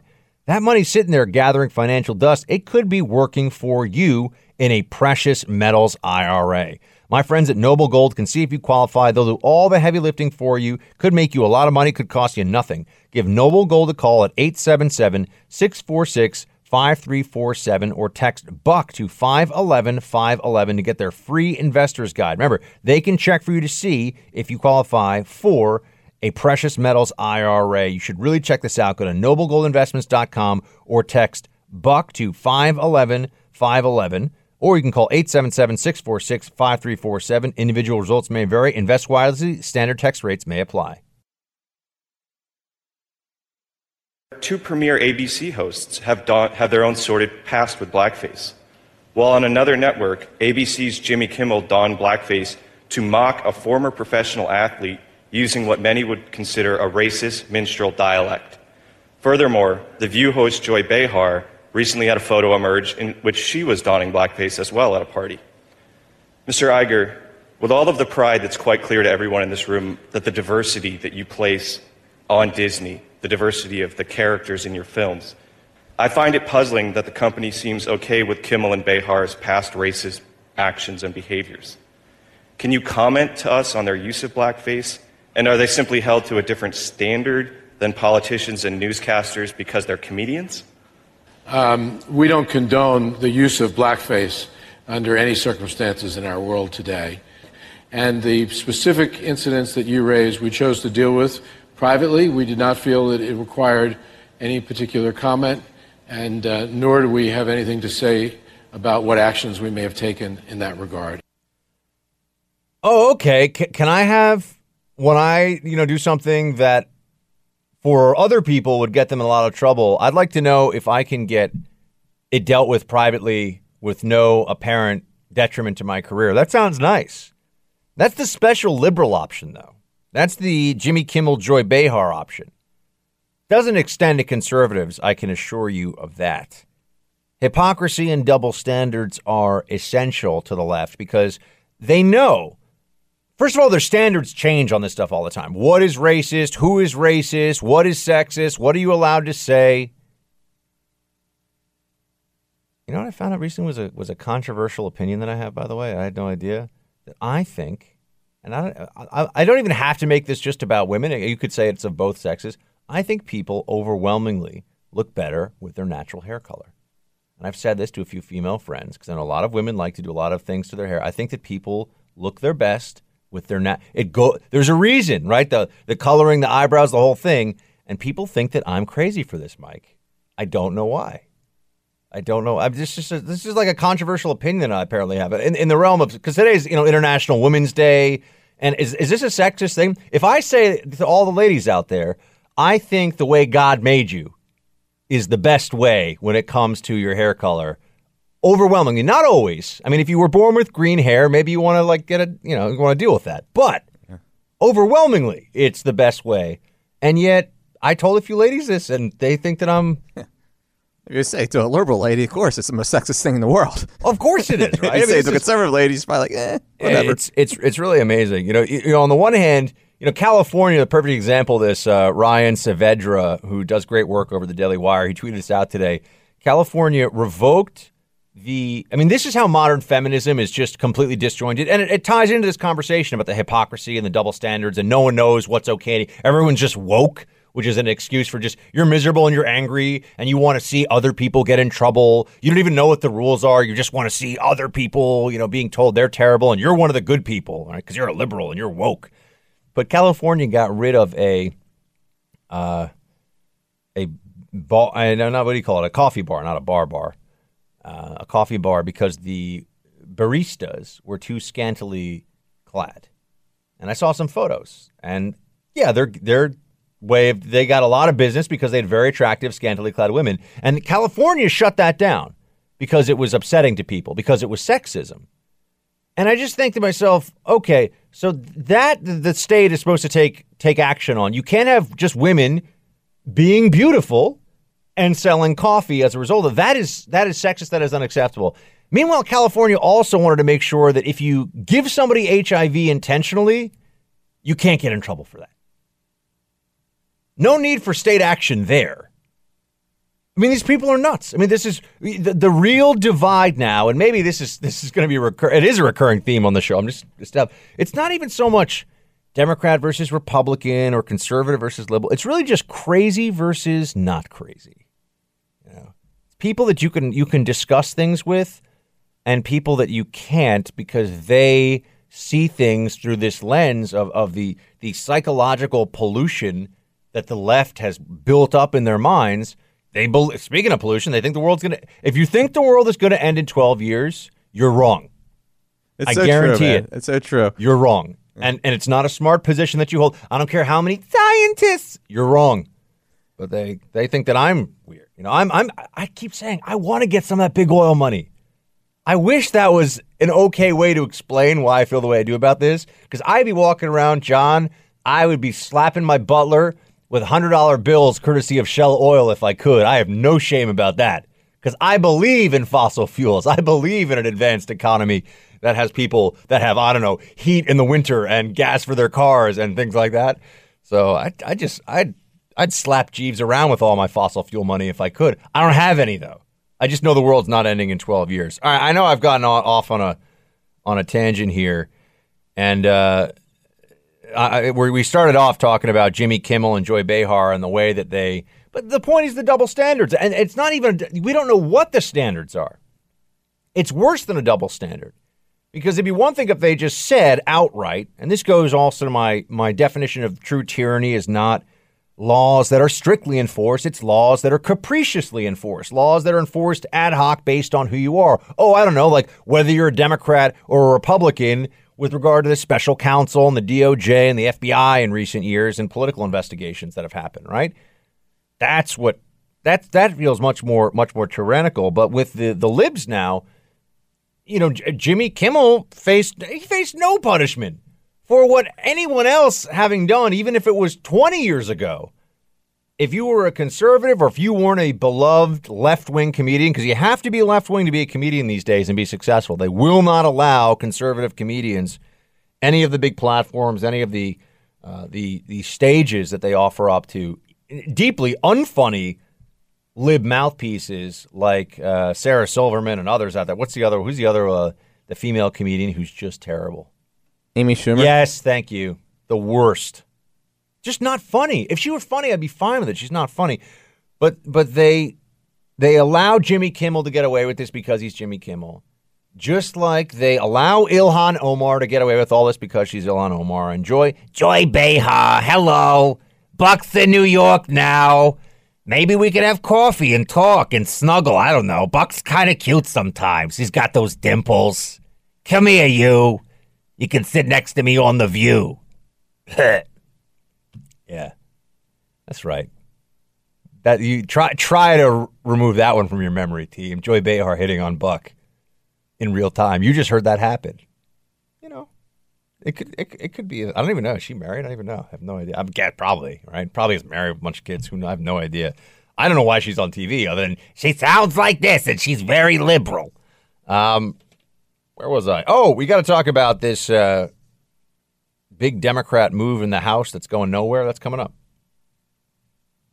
Oh, Buck, what are you drinking first thing in the morning every day? Wow, that's an easy question because it's the same thing every day. Black Rifle coffee, because it is delicious. And also, Black Rifle is a company that shares your values. This is a company that was founded by veterans of the special operations community. They believe in freedom, America, and the most delicious roast-to-order coffee you're going to get anywhere. Join Black Rifle's Coffee Club. They make things easy. You just pick your blend online, the amount you want, and Black Rifle will ship it right to your door every month, hassle-free. I'm a member. You should be a member, too. This is where I get my coffee, and this is how I get it every month. While liberals threaten to further tax your hard-earned money with their socialist agenda, Black Rifle Coffee is fueling the fight for freedom by upping their offer to 20% off. Take advantage by visiting blackriflecoffee.com/buck and receive 20% off your entire order. That's blackriflecoffee.com/buck for 20% off. Again, one more time, blackriflecoffee.com/buck. To speak tonight on behalf of my amendment to H.R. 1. Throughout my life, I've abided by the mantra, we should never make assumptions about who desires to have a stakehold in and a seat at the table of our democracy. Since the days of abolitionists, suffragists, and civil rights activists, young people have been pushing the wheels of progress forward. These youth, our young people, who will inherit the nation we design here by virtue of our policies or by default of our policies and authority, these very same young people should also have a say in who represents them. For your consideration, Amendment number 127, which would lower the minimum voting age in federal elections from 18 to 16 years of age. 18 to 16, folks. That's what the libs are talking about now. That's Ayanna Pressley. She's another one of these new members of Congress that's getting a lot of attention at the national level. A lot of people are talking about her and what she's going to do, going forward for the Democratic Party. She's part of the left wing of it. But they want younger kids to vote. I do have to say that this is kind of funny to me because we've heard so much for the last couple of years about the need to protect our institutions and the need for our sacred democracy to flourish. Also, let's have kids vote. Now, for those who will say, Buck, does an 18-year-old really know much more than a 16-year-old? I would say, actually, scientifically, the answer is yes. You're more likely to have your brain be fully formed. They can show that the minds of teenagers in particular are less able to process long-term consequences, and that kicks in further on in your development. This is just hashtag science, John. It's for real. And this is why teenagers are, tend to be more impulsive and have less impulse control. So that's a real thing. I would also just point out that, we could do this game all day where it's, well, are you an adult at 21? Are you an adult at 37 when you're Ilhan Omar and Nancy Pelosi is saying, she doesn't really understand the words? That was bad, Nancy. I know Nancy was trying to help there, but she didn't help. Are you an adult at 37? Are you an adult at 50? Are you an adult at 10? 18 is the line we draw for a lot of things, and it's just instructive about where the Democratic Party is going, that they're not seeking to deal even with the population in America that is a voting age as it is. They're looking to import foreigners and to take kids and let them vote. That's the plan. To change who can vote instead of focusing on the debate such as it is in front of the voting age population. So I don't think this is going to go anywhere, but I could be wrong. They could decide that this is something they're really going to get into. And they also see all the numbers on how young people, there's a particularly strong advantage that the left has, the far left has among, what do we call, what are younger than millennials now, right? I mean, if you're born post 2000, you're not a millennial, right? You're a tadpole. What are you? What do we call you? There's got to be some kind of a cool name. Is it Z? Generation Z? I mean, I could take that. I don't know. Regardless, if you are of that age, chances are you're very liberal or very likely. And this is where I love it when I get people to listen to the show who are college age and they're like, Buck, but some of us are still conservative. I'm like, thank God for you guys and gals. Otherwise, we'd really be in trouble. I know they're out there, but there's still this numerical advantage to the left when it comes to people who are of a certain, under the age of 30 in particular. I think millennials now are the largest cohort in the United States. I think there's more millennials than boomers now, and I think that millennials have a particularly high skew toward the left. Anyway, they're trying to change the game here, folks. No surprise. Trying to see if they can get 16-year-olds to vote. And this just reminds me of that still surreal conversation with the activist, the national level activist who from the Sunshine, I think Sunshine, or I forget, who's training kids to go and walk into the offices of members of Congress to tell them what they should do about climate change and other incredibly complicated political policy issues, right? And I was like, should 10-year-olds vote? She wasn't sure about that one. I should have said, John, should 5-year-olds be able to vote? Because I still think she would have done I don't know. So we'd have like goo goo gaga, like pulling levers and stuff, like walking in 4 or 5 years old. But libs love this stuff. They also like to play the game where they'll say, yeah, like I'm just so upset about the latest thing that Trump said because my 7-year-old, liberal journalists with blue checks do this all the time. It's now become a big joke. It's its own meme factory. But my 7-year-old came in and was like, why is it that like the Trump administration just completely negates cisgender politics and the self-actualization of all of the oppression theory that I'm being taught by watching MSNBC every night? But Buck, they're sentient beings. They are sentient beings. That's true, Mike. They may be 7, but they're sentient beings. Look, for libs, it's just all, can you get all the sheep bleeding and going in the same direction? And then, unfortunately, in this country, if you listen to the far left, it's not going to be sheep. We're all going to be lemmings because we're all going to go off the cliff together. I'd rather that not happen. I would prefer that not be the direction of the country. But unfortunately, I can't necessarily tell you for sure that that's not where we're going anymore. I mean, Thomas Sowell's words there were particularly haunting that he's not sure that we're not going to collapse because of socialism. He can't make, Thomas Sowell's a very smart guy. He's like, I can't make you any promises. We may be going that way. By the way, what is this voting, Mike, what's this voting rights bill with Pelosi and McCarthy? I didn't even see this one just came up on the radar here. It's something that they're talking about this afternoon. It's going to be DOA when it gets to the Senate floor, but they had an interesting back and forth today, this afternoon. All right. Let's play it. Let's let everyone hear it.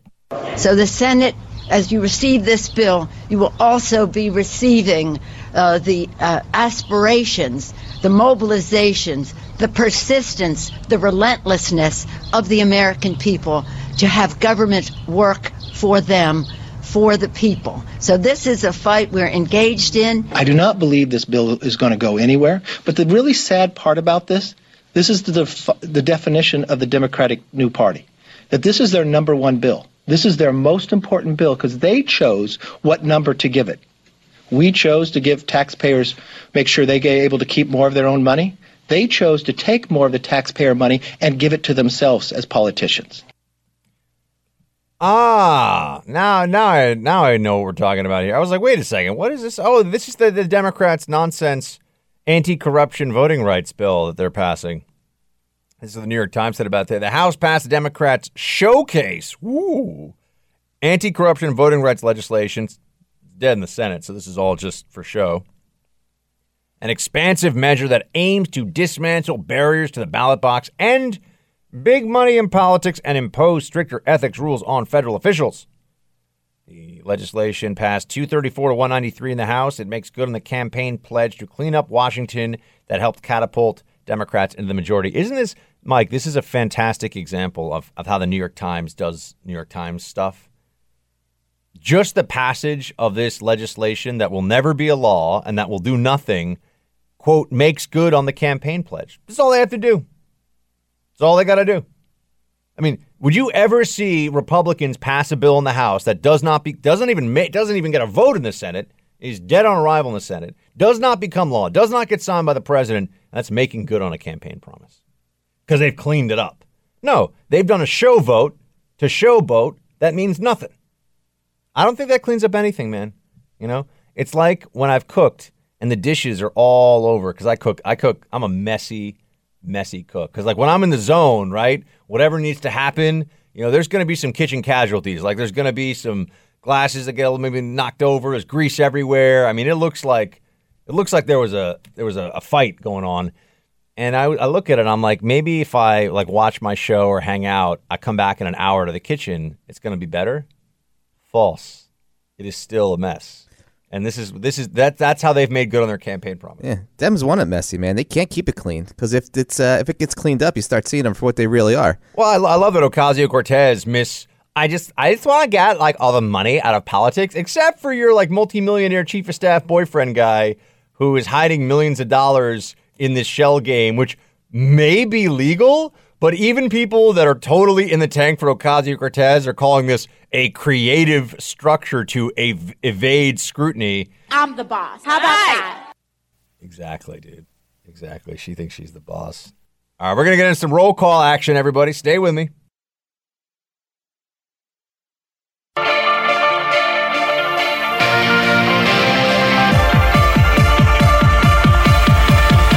Hey, Team Buck. It's time for roll call.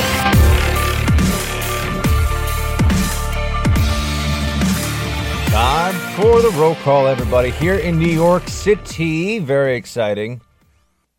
John, I heard from at least two very disturbed people screaming outside of Penn Station today, so I knew that I was home. They were yelling and cursing about something. I don't know if they were in a fight or if they just were happy to see each other or something. There were something going on, and I was like, this is home. This is New York. Now we're here. I almost got hit by a delivery guy on a bicycle when I was trying to get in my taxi. Again, that's when you know you reached the promised land. All right, Facebook.com/Buck Sexton. If you want to have your thoughts read aloud so people can hear them coast to coast, which is oh so fun. And it's also, by the way, the name of a from what I understand, very excellent radio show also on this network later on at night. So that's fun. All righty. Now we have Julio up first. Buck, this may cost a few officers some disciplinary action for stopping for food thanks to a sanctuary liberal city. And the story's about a panic in a New York City high school when immigration officials... Hold on, what is this one?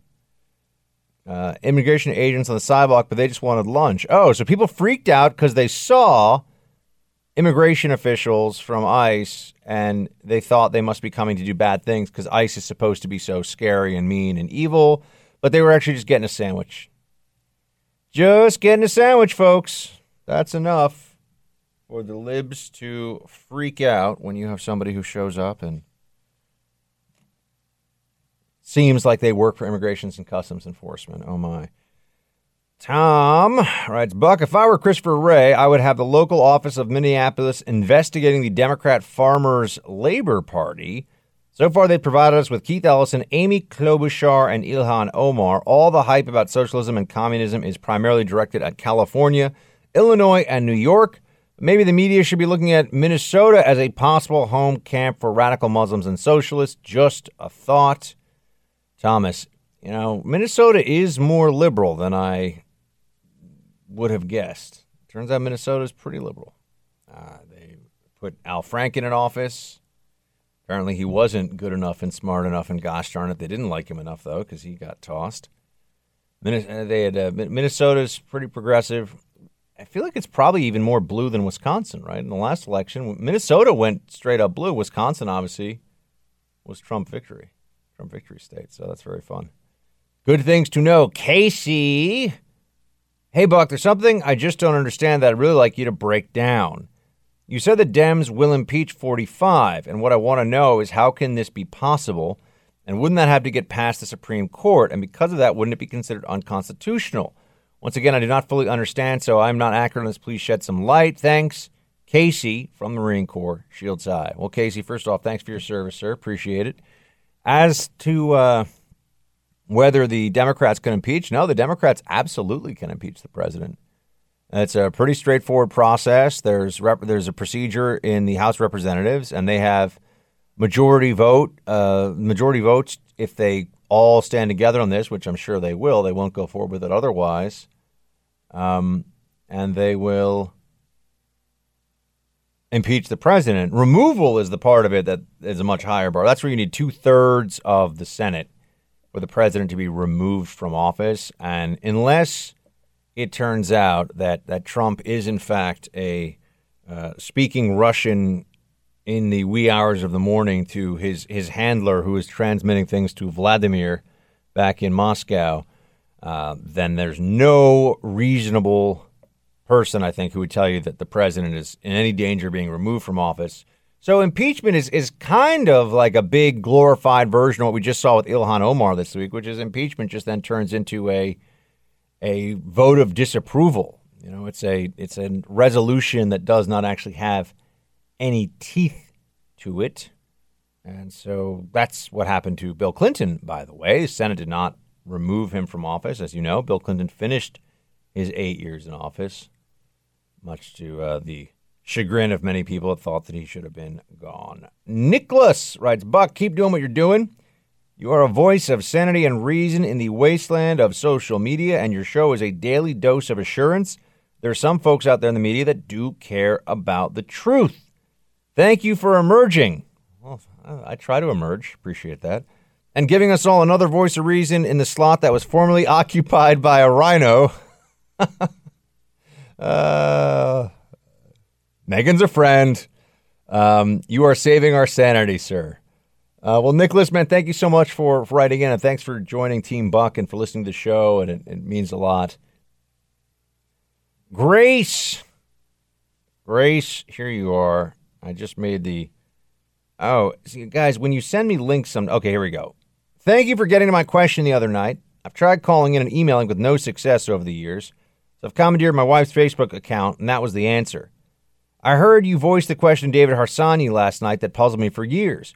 Why are American Jews so predisposed to politics that counter Judeo-Christian values? Found the answer to this question in a history podcast recommended by Jocko Willink about the history of the Israeli-Palestinian conflict. Martyr Made by Daryl Cooper. The series is Fear and Loathing in the New Jerusalem. I have no idea what this is. Cooper does a great job of following the proven style and model of Dan Carlin's hardcore history. The only way he comes up short is he fails to cite his material as frequently as Carlin. One of the 50-plus books he draws from is A Century of Ambivalence, The Jews of Russia and the Soviet Union, 1881 to present. The podcast is phenomenal. Here are some links from Garrett. Martyrmade.com is the site he's talking about. I've never heard of this, seen this. Mike, you ever? I don't know what that is, but sounds interesting. Thanks for educating me on the subject. Appreciate it very much. I haven't listened. Does Dan Carlin still do any? Has he done any new podcasts recently? The problem with podcasts these days is that everybody has a podcast, including people that really, really shouldn't have a podcast. The problem with podcasting is that people are like, hello, and welcome to my podcast where we're going to talk about the best way to take your lawn mulch and distribute it evenly across your front lawn. Now, look, we got free speech. Anybody can do a podcast, whatever they want. But now you've got everybody, including news anchors, who are used to just reading off of prompters like, I'm just going to read whatever's there. Now I'm going to do a podcast.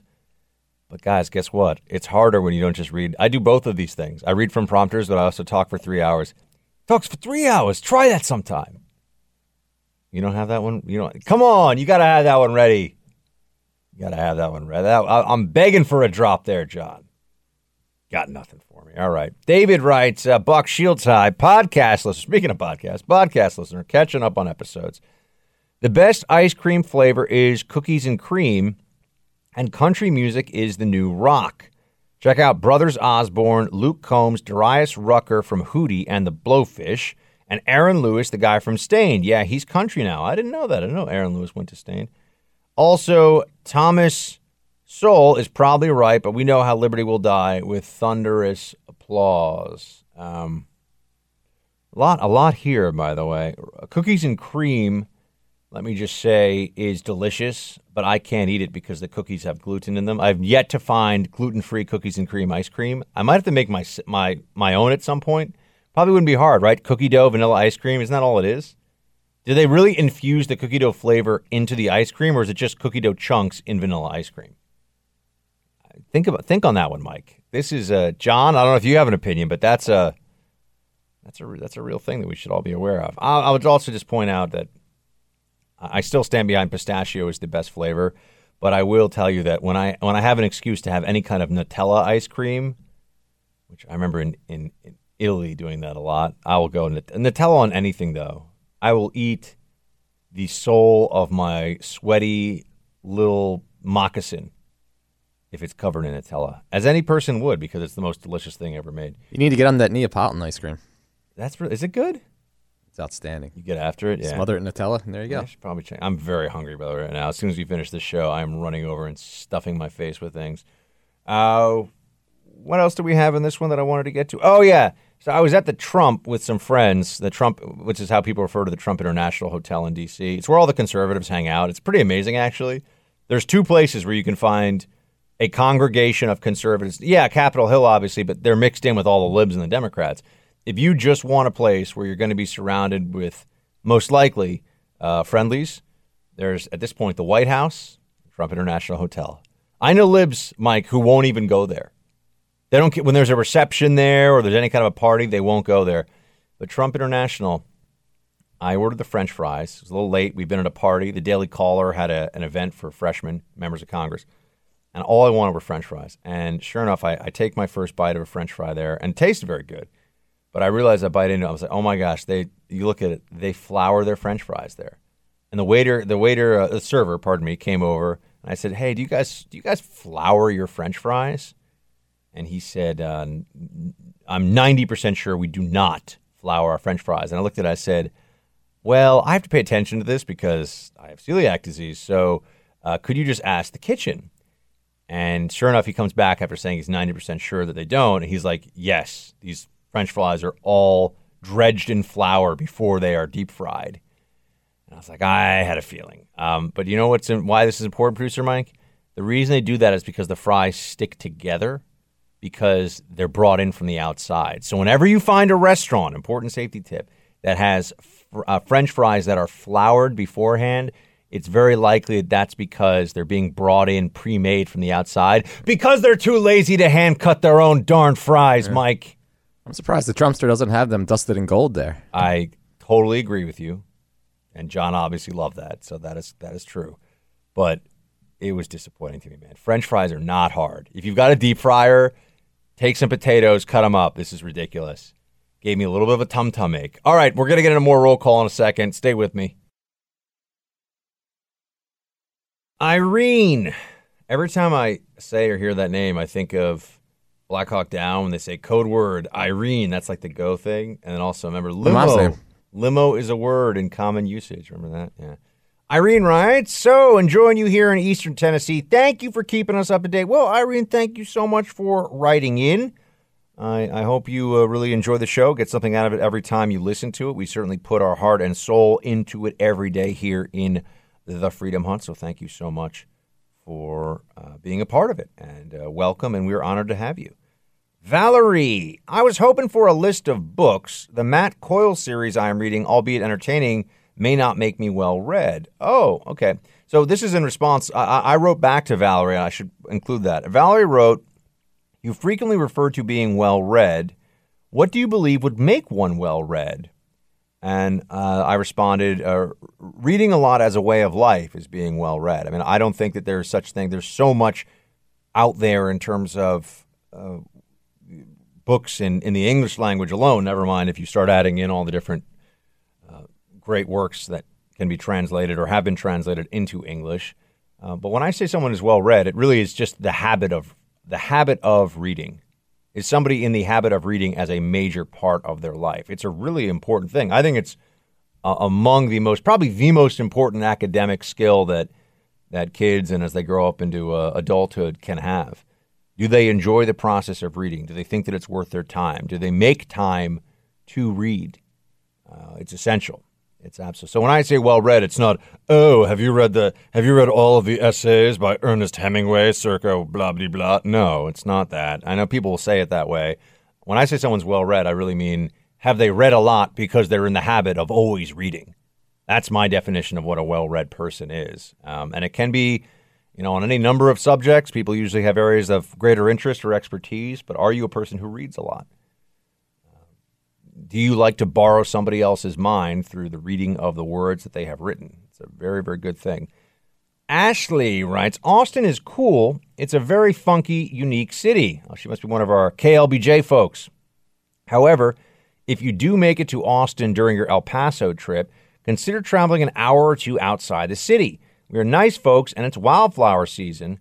Though I doubt you will because I recognize and appreciate your constant hustle. I've listened to you for a long time, and I love to follow your success, though I really miss your random history lessons. They were my favorite. Shields High, Ash in Lee County, Texas. Well, Ash, first of all, thank you so much for your note, and I really do want to get to Austin soon. That's not just lip service. And as for the history lessons, I want to bring them back. Ever since I took the job at the Hill, I've had no time whatsoever to pull together to do that. So that's why it's been a little bit of it has been a challenge.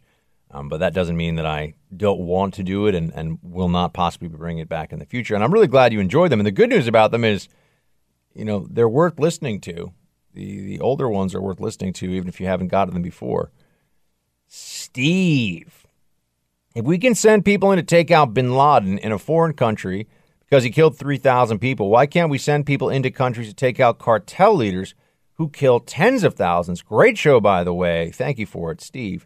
Well, Steve, I can answer this question for you, I think, in a way that might surprise you, but it's important, and that is that the history of taking down cartel leadership, whether it is the Jalisco Nuevo Generation cartel, the Sinaloa cartel, the Zetas, who are actually a splinter faction of the Gulf Cartel, the Bertrand Levia cartel, all these different cartels. The history of them tells us that when the leadership gets taken out, there's often an increase in violence and no decrease or noticeable decrease in the drug trade. Because the leadership structure that's in place does have there's still a lot of violence in Mexico with the cartels, but there's some ability to govern that violence, in the underworld. And once you have somebody like a Chapo Guzman gone, that's a perfect example. He was the leader of the Sinaloa cartel, the most powerful drug lord in the world. He's now sitting in a U.S. federal penitentiary for the rest of his life. And guess what? Mexico last year had its most violent year or maybe the year before, in history. The violence is out of control. So taking out leadership, whether it's bin Laden or El Chapo, it's satisfying to people, but it does not always have the intended effect. That's going to be it for this Friday edition of the Buck Sexton Show from New York City. I'm going to go wander around, maybe buy a couple of touristy I Heart New York t-shirts, do all that stuff. Maybe go to the Statue of Liberty. I don't know. Maybe go to Home Depot. I don't know if I've got enough time. Everybody have a great weekend. I'll be talking to you on Monday from the swamp. See you then. Shields high. Global Verification Network is the only dual-certified, veteran-owned background investigation and vetting company out there, folks. I know the CEO personally. He's a friend, and he is all about making sure that when you use Global Verification for your background checks, you are getting the best customer service. You are getting a program that is tailored to your needs. So whatever size your company, whatever industry you are in, if you're the CEO or if you're the head of HR, or you're just somebody who wants to help out the company, you should reach out to Global Verification Network. Make sure they're the ones doing your background checks. If you've got somebody already doing them, Global can do them better and cheaper and more efficiently, and they do it all here in the States. So go check them out for yourself, okay? Call 877-695-1179. That's 877-695-1179. Or go to mygvn.com. Again, that's mygvn.com.